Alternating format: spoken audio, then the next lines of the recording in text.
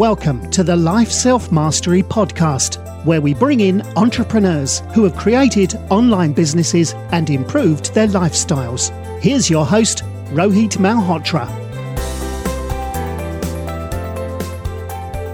Hi everyone, this is Rohit from Life Self-Mastery, and I'm excited to have Shu Nayata, who's a managing partner at SoftBank, co-leading SoftBank's new $5 billion Latin America-focused technology growth fund and SoftBank's $100 million opportunity fund.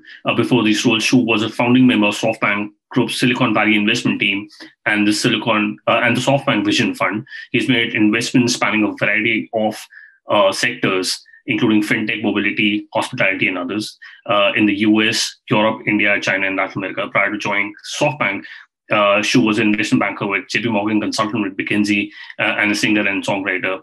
Shu received his bachelor's from Harvard College and MSc from Oxford University, where he was a Rhodes Scholar. Welcome to the show, Shu. Thank you. Thank you, Rohit. Awesome. So, you have a very interesting journey. How did you, make your way from McKinsey and JP Morgan, and then, how did you get into investing? I have to go further back than that, Rohit. So The question is, how did I make my way from Nairobi to Silicon Valley? And it's a related question. I was always trying to hit the target. So growing up in Kenya, I'm sure it's similar to growing up in India, where parents care about school and they send you to school and they're like, how are you going to get into IIT? That's the whole orientation. So growing up, it was hit the target, hit the target, hit the target. And in Kenya, when I was growing up, the universities were not amazing. And so hitting the target for university meant going to the US. And so I was always thinking, how am I going to get to the US? And that's what catapulted me out of Africa and all the way to Harvard, to Cambridge, Massachusetts, which is like a completely different place from Nairobi. It's so different in so many ways. But then curiosity started to take over, because at some point you realize there are no targets to hit. It's just life. Now you have to live life. And that's a different mentality. So I was exploring many, many things. I explored consulting. I explored entrepreneurship to some extent in the Middle East, where I helped build a business in Saudi Arabia. I explored being a musician. I explored grad school. I explored finance. It was all of this, the tasting menu. I was just exploring everything I could explore to understand what I actually cared about, instead of just hitting the target, because hitting the target had lost meaning. And finally, it took a long time, but I realized that the thing that just kept giving me energy was this universe of tech and founders and startups and all of that stuff, which I didn't know a lot about. And I decided then I have to be in San Francisco. And that's the decision that many, many years later led me to SoftBank. It was coming to the place where this thing was happening that I realized I cared about, and being in the ecosystem and drinking the water and meeting the people. And so I spent some time doing investment banking in San Francisco with JP Morgan, which was actually fun. Believe it or not, investment banking can be fun. And I met this guy, Nikesh Arora, who had just left Google to help launch the investment team for SoftBank in Silicon Valley. And it was just Nikesh, really, and like a couple of people he came with from Google. And he liked the fact that I had this random background of tasting menu. He thought, that's exactly what we need here, because we're not really sure what we're going to do. Do you want to jump on this crazy roller coaster and see where it goes? And I said yes. And that's how I got involved with SoftBank. And the rest has been many different adventures inside of SoftBank, because Nikesh left and then someone new came in, and then I was at the Vision Fund and I left the Vision Fund. So even within SoftBank, I'd say it's been a tasting menu of SoftBank, but all around the theme of entrepreneurship and tech, which is what I really want to devote my career and my life to. Right. I think it's very interesting because before the call we were talking about Oyo rooms and your first investment there from SoftBank, and you've been an operator and you've been an entrepreneur and then you became an investor. Is it a natural flow for you to get into investing, or was it something you thought about doing something of your own and then you got into investing? So the only way in which I've really been an entrepreneur was when I was a musician, because it's a small business. And you have to think about, you're basically the CEO of your own little music business. But other than that, I wouldn't say it's fair to call me an operator. I've done a few roles that have been in businesses, but I haven't really been an operator. But consistently, I've always been curious. And to me, that's the thing about investing that is the best match. There's a great book called Range by Daniel Epstein. I think it's Daniel Epstein, where he talks about this concept of match quality. That what you're looking for in life is match quality. How good is the match between you and your skills and your interests and the job that you have? And after a lot of wandering, the match quality between curiosity and investing is very, very high. And I'm a very curious person. And so when I found this job of tech investing, it was in love at first sight. And then I started to learn the craft, but the initial impetus, which is around curiosity, has always still been there. So I would say in that sense, the job is a good match for my personality, but the specific tools and skills, especially for growth investing, you really have to learn on the job. There's no substitute for that. Got it. And, since you're part of Opportunity Fund and the LATAM Fund, what are the thesis behind the fund? Is it, are you stage and sector agnostic? So there are two different things, and I'll explain each one. So we have the SoftBank Latin America Fund. The SoftBank Latin America Fund was an experiment. SoftBank had not really invested in Latin America in a meaningful way. The most investments were US and China and India, which makes sense. And then Southeast Asia started to creep up. And we saw this gap in Latin America. And my boss, Marcelo Claure, who works for Masa, said, and he's Bolivian, right? He said, I'm from Latin America. I've been sitting with Masa in Tokyo. I see all these entrepreneurs from the US and China and India, and I see no Latino entrepreneurs. What's going on? It's a big market. They're educated people. It has high per capita GDP, actually, twice as high as Southeast Asia. But no startups, that can't be true. So we started this experiment of what if we just launch a fund dedicated to Latin America? What will happen? Are there enough companies? Will we be successful? And what we found, which is almost always true, is if you scratch a little bit, there's a bunch of stuff under the surface anywhere. And so 2.5 years later, we've realized there's an explosion of entrepreneurship happening in Latin America. The fund is completely validated. We're going to launch another one focused on Latin America. All of that strategy worked out. The Opportunity Fund is a very different fund with a very similar idea. So the Opportunity Fund is focused on the US. It's focused on racially underrepresented founders. Unfortunately, Indians don't qualify because they basically run Silicon Valley. So the racially underrepresented founders are Black, Latino, and Native American in the US. And we said, what if we just focused on those founders? What would happen? And unlike LATAM, there the need is at the early stage. So LATAM is predominantly a growth stage fund, 20, 30, 50, 100, $200 million checks. The Opportunity Fund, and it's a $5 billion fund, so you have to write that size checks. The Opportunity Fund is a $100 million fund, much smaller, because the need in the market is at the early stage. And so we write 100K to $5 million checks, maximum, that kind of range, to help boost this early entrepreneurial ecosystem, to help some of these founders who don't have the typical access to capital. And just like for LATAM, when we scratched, there was stuff there. For the Opportunity Fund, we scratched and there was a lot of stuff there. People say there's a pipeline problem. You won't find the companies to invest in. They said that for LATAM. They said that for Opportunity Fund. Both are completely false. There are all kinds of entrepreneurs doing all kinds of interesting things. You just have to show up, tell them you're open for business, and have faith in them, basically. Believe in them. That's what a good founder wants. Okay, got it. Yeah, I think it's very important that SoftBank is taking an initiative, especially with the Opportunity Fund and the LATAM Fund. And as you pointed out about Latin America, you've had some really big companies, especially in the fintech space, like Brex, Nubank. What do you think are the major trends in fintech space in Latin America right now? Fintech is a big theme. And it's not that there are no banks in LATAM. There are banks. Right. They're very profitable, amazing banks in LATAM. They make a lot of money, but they serve the top of the pyramid.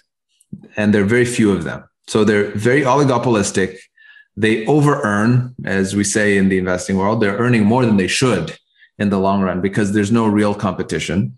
And the vast majority of the population is either underserved or unserved completely. So for startups, which come into this whole space with much lower cost to serve, they don't have to support branches, they don't have to support mid-level executives with big salaries, they don't have to support expensive real estate in the most fancy building in the middle of Sao Paulo, none of that. You just come with some software. Suddenly, you can offer products to the middle and the bottom of the pyramid very cost effectively in a way that makes you money. And because of how underserved those populations are, they're hungry for a new product. So the biggest opportunity in fintech and LATAM has just been including more people in financial services. Simple as that. I'm sure that's true in India. I'm sure that'll be true in Africa. I'm sure that's true in Southeast Asia. And as a result of that, you've been able to build very big companies because these people who are underserved are thirsty for these products. So there will be multiple, and there are multiple multi-billion-dollar fintech companies that will come out of LATAM. Correct. And Latin America has the world's largest crypto users. Are there a lot of regulations for cryptocurrency? Because India did have those regulations for cryptocurrency. Are you aware about such regulations when it comes to financial companies and cryptocurrency?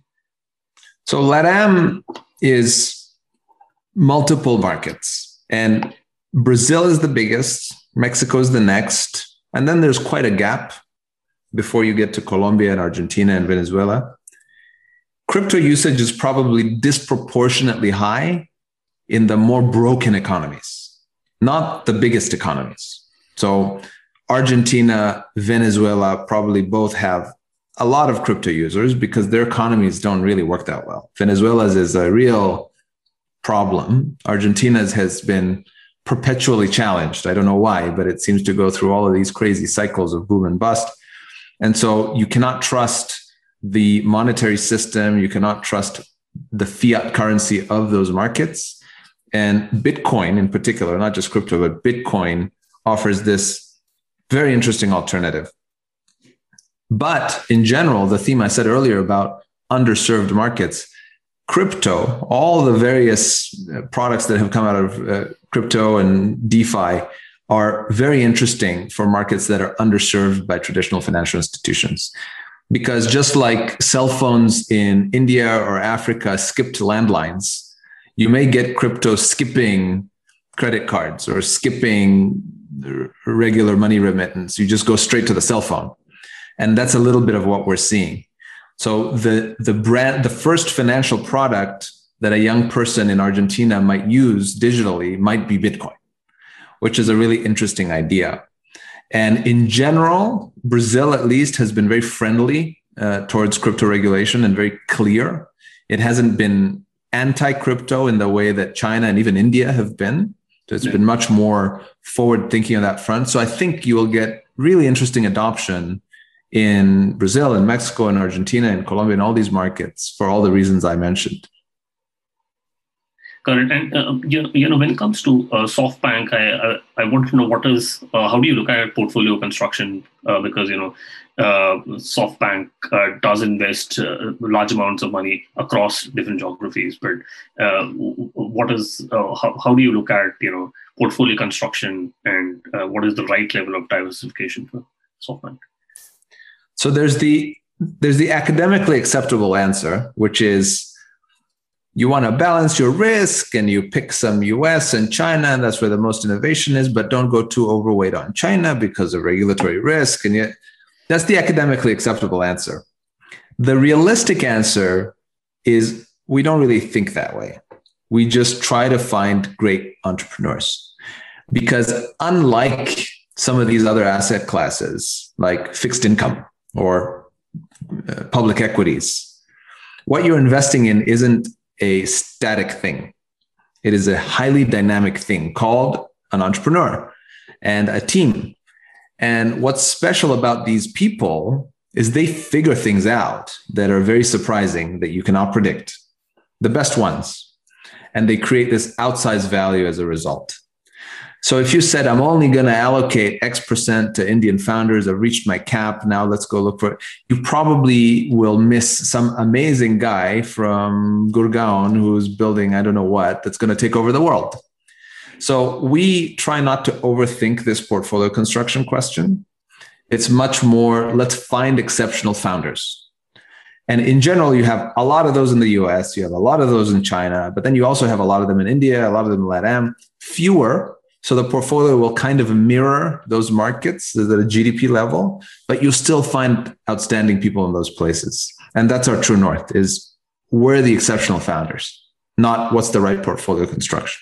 Mailman is an email assistant that shields you from unimportant emails, minimizing interruptions and making your days calmer and more productive. You can visit mailmanhq.com and use the code LSM, which gives you the benefit of 15% off for the first year on the annual plan, which already has 20% discounted compared to the monthly plan.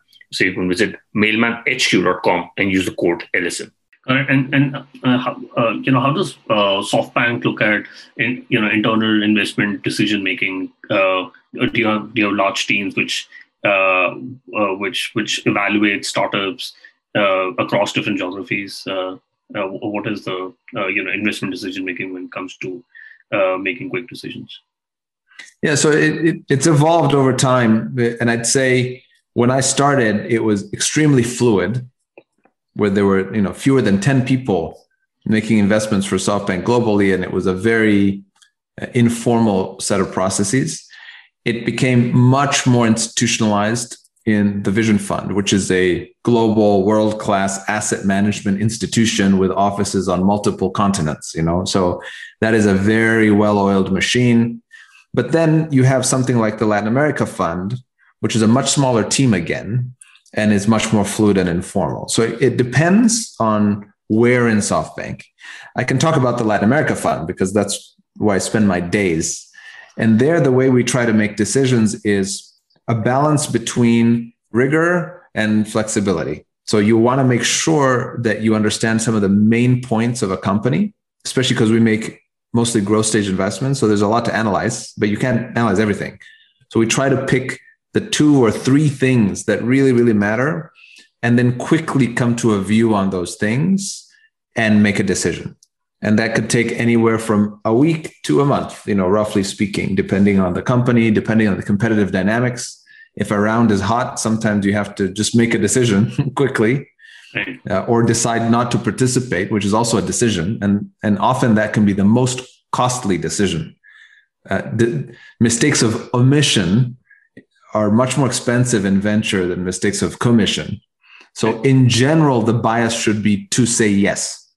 That is the winning strategy in venture. To say no all the time means you'll miss the biggest things. To say yes all the time means you'll get the biggest things, and that'll probably pay for everything else. So it's a weird business in that way, but you still want to not make big mistakes and waste money. So we try to balance that. It's become much more difficult in the last year because the market is a lot more competitive suddenly in Latin America because everybody's realized they're interesting companies and it's a big market opportunity. So we're always calibrating on that point. It's not easy. And, how do you look at and how do you approach reserve allocation, given that, the SoftBank comes into later stage for in companies? Do you allocate reserves for reserve investing for those startups where you've already invested? We're lucky because we have a lot of capital. And because we invest at the growth stage. So it's actually not a big topic. We will once in a while think about the cumulative capital needs of a business. But in general, because of the size of capital that we have available at SoftBank, we don't have to wonder whether we will have it or whether someone else will be able to provide it. That's a luxury that we have that other funds don't. So we think about cumulative capital, but we don't explicitly reserve because we don't need to, given the stage we're investing at and given the amount of capital that we have. And in India alone, I think I've seen the few SoftBank backed startups, which is still not had an exit or an IPO, and with a lot of companies, they're remaining private. how do you look at liquidity for these startups going forward? Exits matter. Even if people don't sell, even if all the investors hold on, even if all the employees hold on, liquidity events, IPOs matter because they prove that you can make money. And it's not just a private secondary transaction. So Latin America actually in this sense is better than India. You have multiple listed, NASDAQ listed LATAM tech companies. Right. Mercado Libre, Stone, PagSeguro, Banco Inter, which is one of our investments, LocaWeb, Globant. I mean, all these are XP. These are all like many billions of dollars of market cap each. And the advantage that has is it shows future entrepreneurs you can get there. Right. Number one. Number two, it recycles money back into the ecosystem because those executives want to invest in other tech companies because they know it's possible. They just did it. Right. And third, very importantly, it proves to employees and to local capital that you can make money in venture, which is often a really big cultural shift in these markets. Is if you're some wealthy family office, you'll say, no, I'm going to buy that building because I can see the building and it's going to earn me yield. And I know where it is. I'm not going to invest in venture. I'll never make money. So the more you prove that that's not true, that the wheel turns, that the capital will come back, it just jumpstarts the whole ecosystem because then you get people doing what are called friends and family rounds, which is the ingredient in Silicon Valley that is freely available. You go knock on a door and money comes out and they say, go start your company. That is not available in most of these other ecosystems, but it will be more available once people see that money comes out the other side and a lot more money comes out the other side. So exits, IPOs are really, really important for an ecosystem. Now, why hasn't it happened in India more? I don't know, but I think it will. There's enough capital that's gone in. You have a few really prominent examples. Of course, you had the early wave, the Make My Trip wave way back when. But now you also have this new wave, the Flipkart wave, and you'll have subsequent waves. There's no question in my mind you'll get very valuable exits in India. So I think it's more a matter of when, not whether. Got it. And I think Zomato is also coming up with an IPO, hopefully. That's going to be a big win for the Indian tech ecosystem. But what are your thoughts on secondary sales for founders and employees? Do you think they should be given the option to have a secondary sale? It depends. All these answers are so nuanced.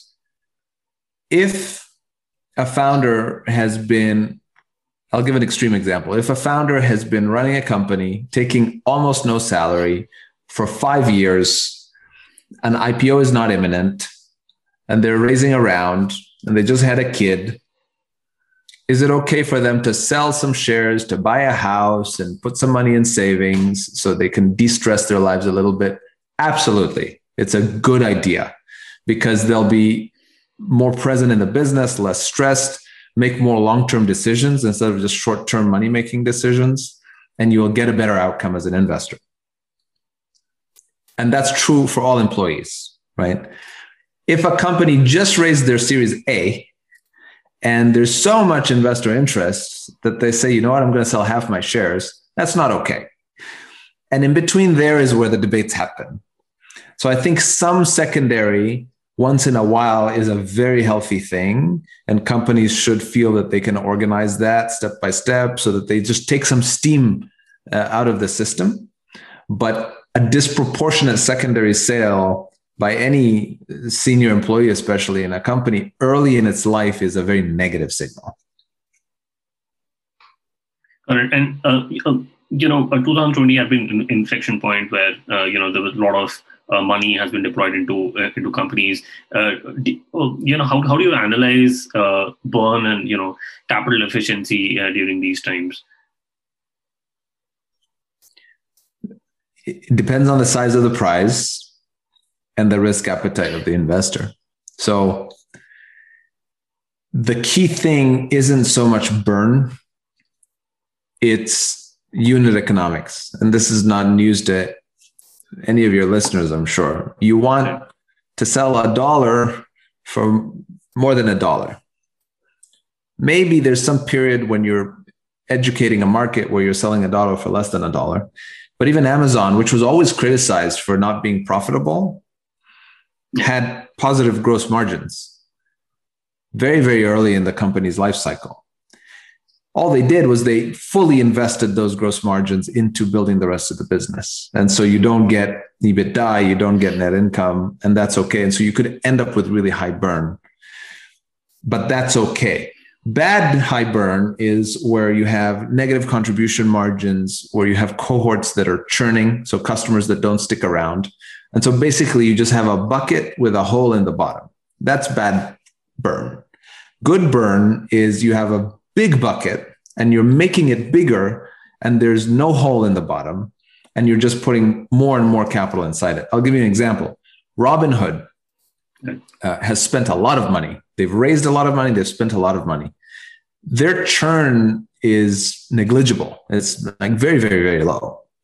What that means is if Robinhood acquires a new user, that new user will stay with them probably for the rest of their lives as an investor, probably.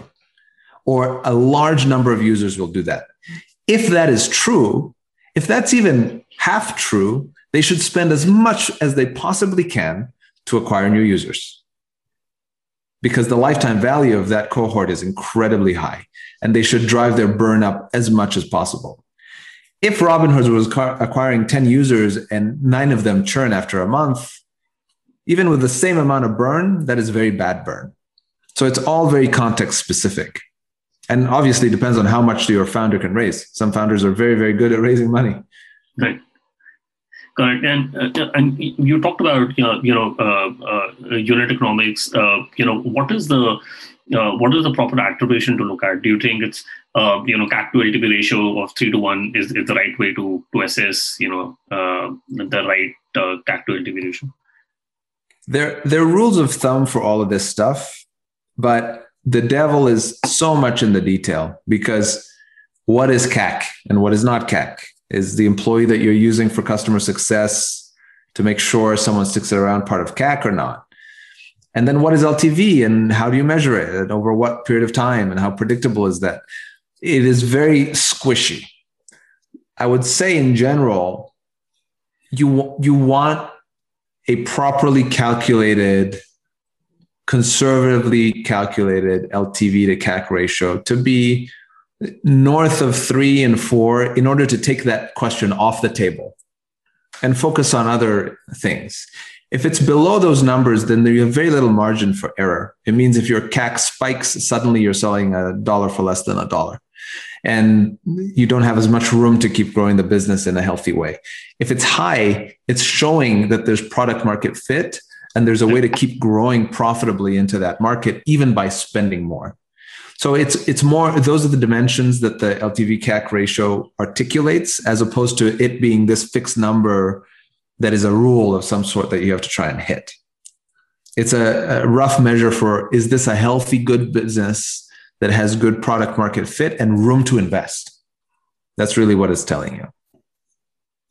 And what advice would you give to founders who are looking at approaching the talent market during these times? Since people are working remotely, most companies are working remotely, and it's becoming more and more competitive to get the right talent. It's become more competitive, and it's become harder to keep people engaged. Right. I think purpose is one of the most important things a company can have. And I don't just mean some silly mission that's not real. Like we have a mission, our mission is to do X. Every company can come up with that. But really having a purpose that is authentic, that drives the founder and the founding team, that drives why the company exists, is increasingly going to be the winner, more than comp. I see in my own kids, they care more about certain things than I ever did. I think this is a general thing happening around the world. People care more about more than just money. And startups are these wonderful things where you can combine capitalism with purpose without really a trade-off. just focus on building the right kind of company, serving the right kind of group. And so in the war for talent and in the war to keep talent engaged once they're with you, I think the most powerful tool is purpose, but authentic purpose. And so as a founder who's thinking about a new company or as a company that is doing stuff, I think meditating on what should be our purpose and how do we use that to galvanize our community is a very, very important thing to do. Probably the most important thing to do. Today, I have an interesting stat for you. Did you know that the founder of Beautiful Lives increased the social media presence by 10x? They managed to publish consistently and effortlessly using a robust social media management tool called Social Pilot. Social Pilot is a cost-effective social media tool that helps businesses scale their social media marketing efforts. Use lifestylemastry.com/social pilot to get a 14-day free trial. And Shub, you have worked across geographies and across industry. You're part of the Latin Fund, the Opportunity Fund, and the Miami Initiative. Now, how do you process and how does your work schedule work like? Since you're handling different work schedules and working across different geographies. So I don't know, because I've only ever done this during COVID. My life was much simpler before COVID because all we were doing was building the Latin America Fund. All these other things came up during COVID. And the advantage of COVID and working from home is you can do 1,000 things in a day without leaving this chair. I just push a button, I'm in a different meeting, I'm in a different city, I'm in a different place. So it's actually boosted productivity big time. Obviously, this is no news to anyone. Everyone's experienced this. But that's what's enabled this multi-threading that I and a lot of other people have been able to do in the last year. What that looks like post-COVID with planes and transition time and all this stuff is a huge question mark that I'm going to need to figure out in the next 12 months. Got it. And, a lot of big companies were coming out of startup ecosystems like Silicon Valley, New York, London, Bangalore. But do you think unicorns can come out of places which are not big startup ecosystems, and can remote companies, fully remote companies from scratch, be unicorns? There's no logical reason why not. You can assemble people to attack any problem more easily than ever. Right. You can attract capital to that idea more easily than ever. There is much less friction in selling and propagating that business into the world than ever. So I would argue we're entering the golden age of creating unicorns everywhere in every form, because all the things have gotten easier to do, basically, for a tech native company. So I'd imagine that question will seem silly in 3 years. Got it. And should I quickly want to do the top three? What's your favorite business book? Favorite business book? I'll give the most recent favorite, which is The Innovation Stack by Jim McElvey. He was a co-founder of Square. It's great because it explains why businesses that look simple on the outside in very competitive markets can actually be defensible, like Square, which is just an acquirer for SMEs, or Southwest, which is just an airline, or IKEA, which is just a furniture seller. Why each of those three businesses is actually very, very defensible. And he introduces this notion of the innovation stack, which is very powerful. So I recommend that one highly. And he's also a brilliant and fun guy to read. So that's my favorite business book right now. We'll put that in the show notes. And, if you could go back in time when you started working with SoftBank, what is the one thing you would have focused on or done anything differently? I think I would have taken more risk.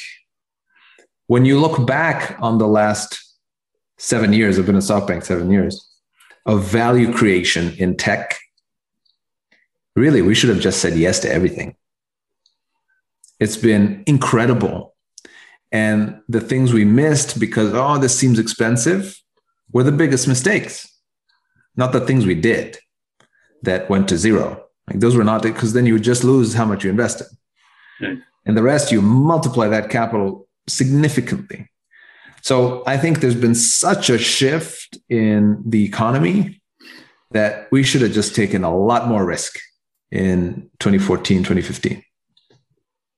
That's a very interesting insight. And do you have any favorite online tool, for example, Gmail, Slack, so on?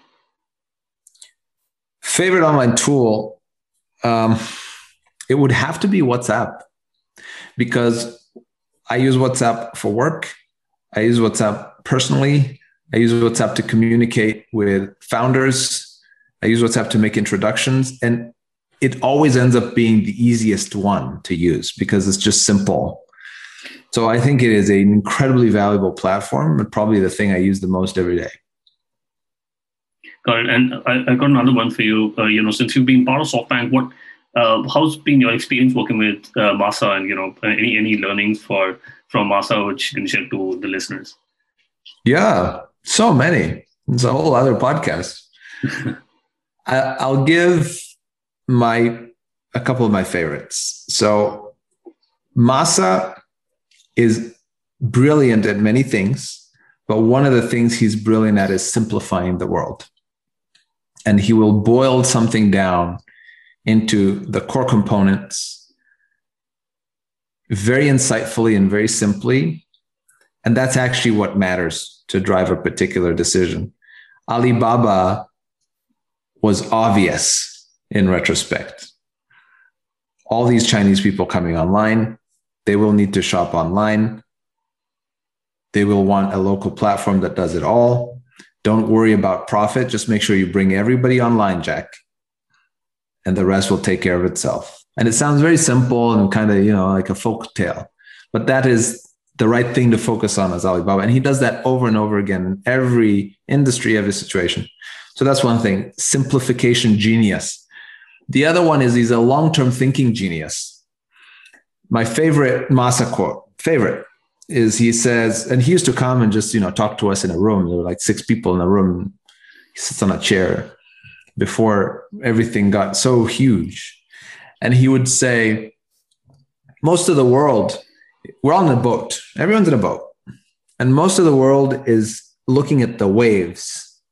Some smart people are looking maybe 3 waves out, but most people are looking at the waves. I spend my time looking at the shore because that's how you make sure you keep going in the right direction. So he ignores all of this noise around, even if it's like a little far away, just ignores it and focuses on where am I going ultimately. And that consistency is extremely rare. That long-term thinking is extremely rare. No, I think these are very insightful, anecdotes you talked about. I'm sure, listeners are going to, enjoy and learn from it. Shu, what is the best way people can reach out to you and know more about SoftBank? The easiest way for me is Twitter. I think it's actually a great way to combine many different spheres. And so that's how I like to communicate with people, is on Twitter. Got it. We'll put that on the shows. Shu, thank you so much for coming on the podcast. I really enjoyed my conversation with you. Thank you, Rohit.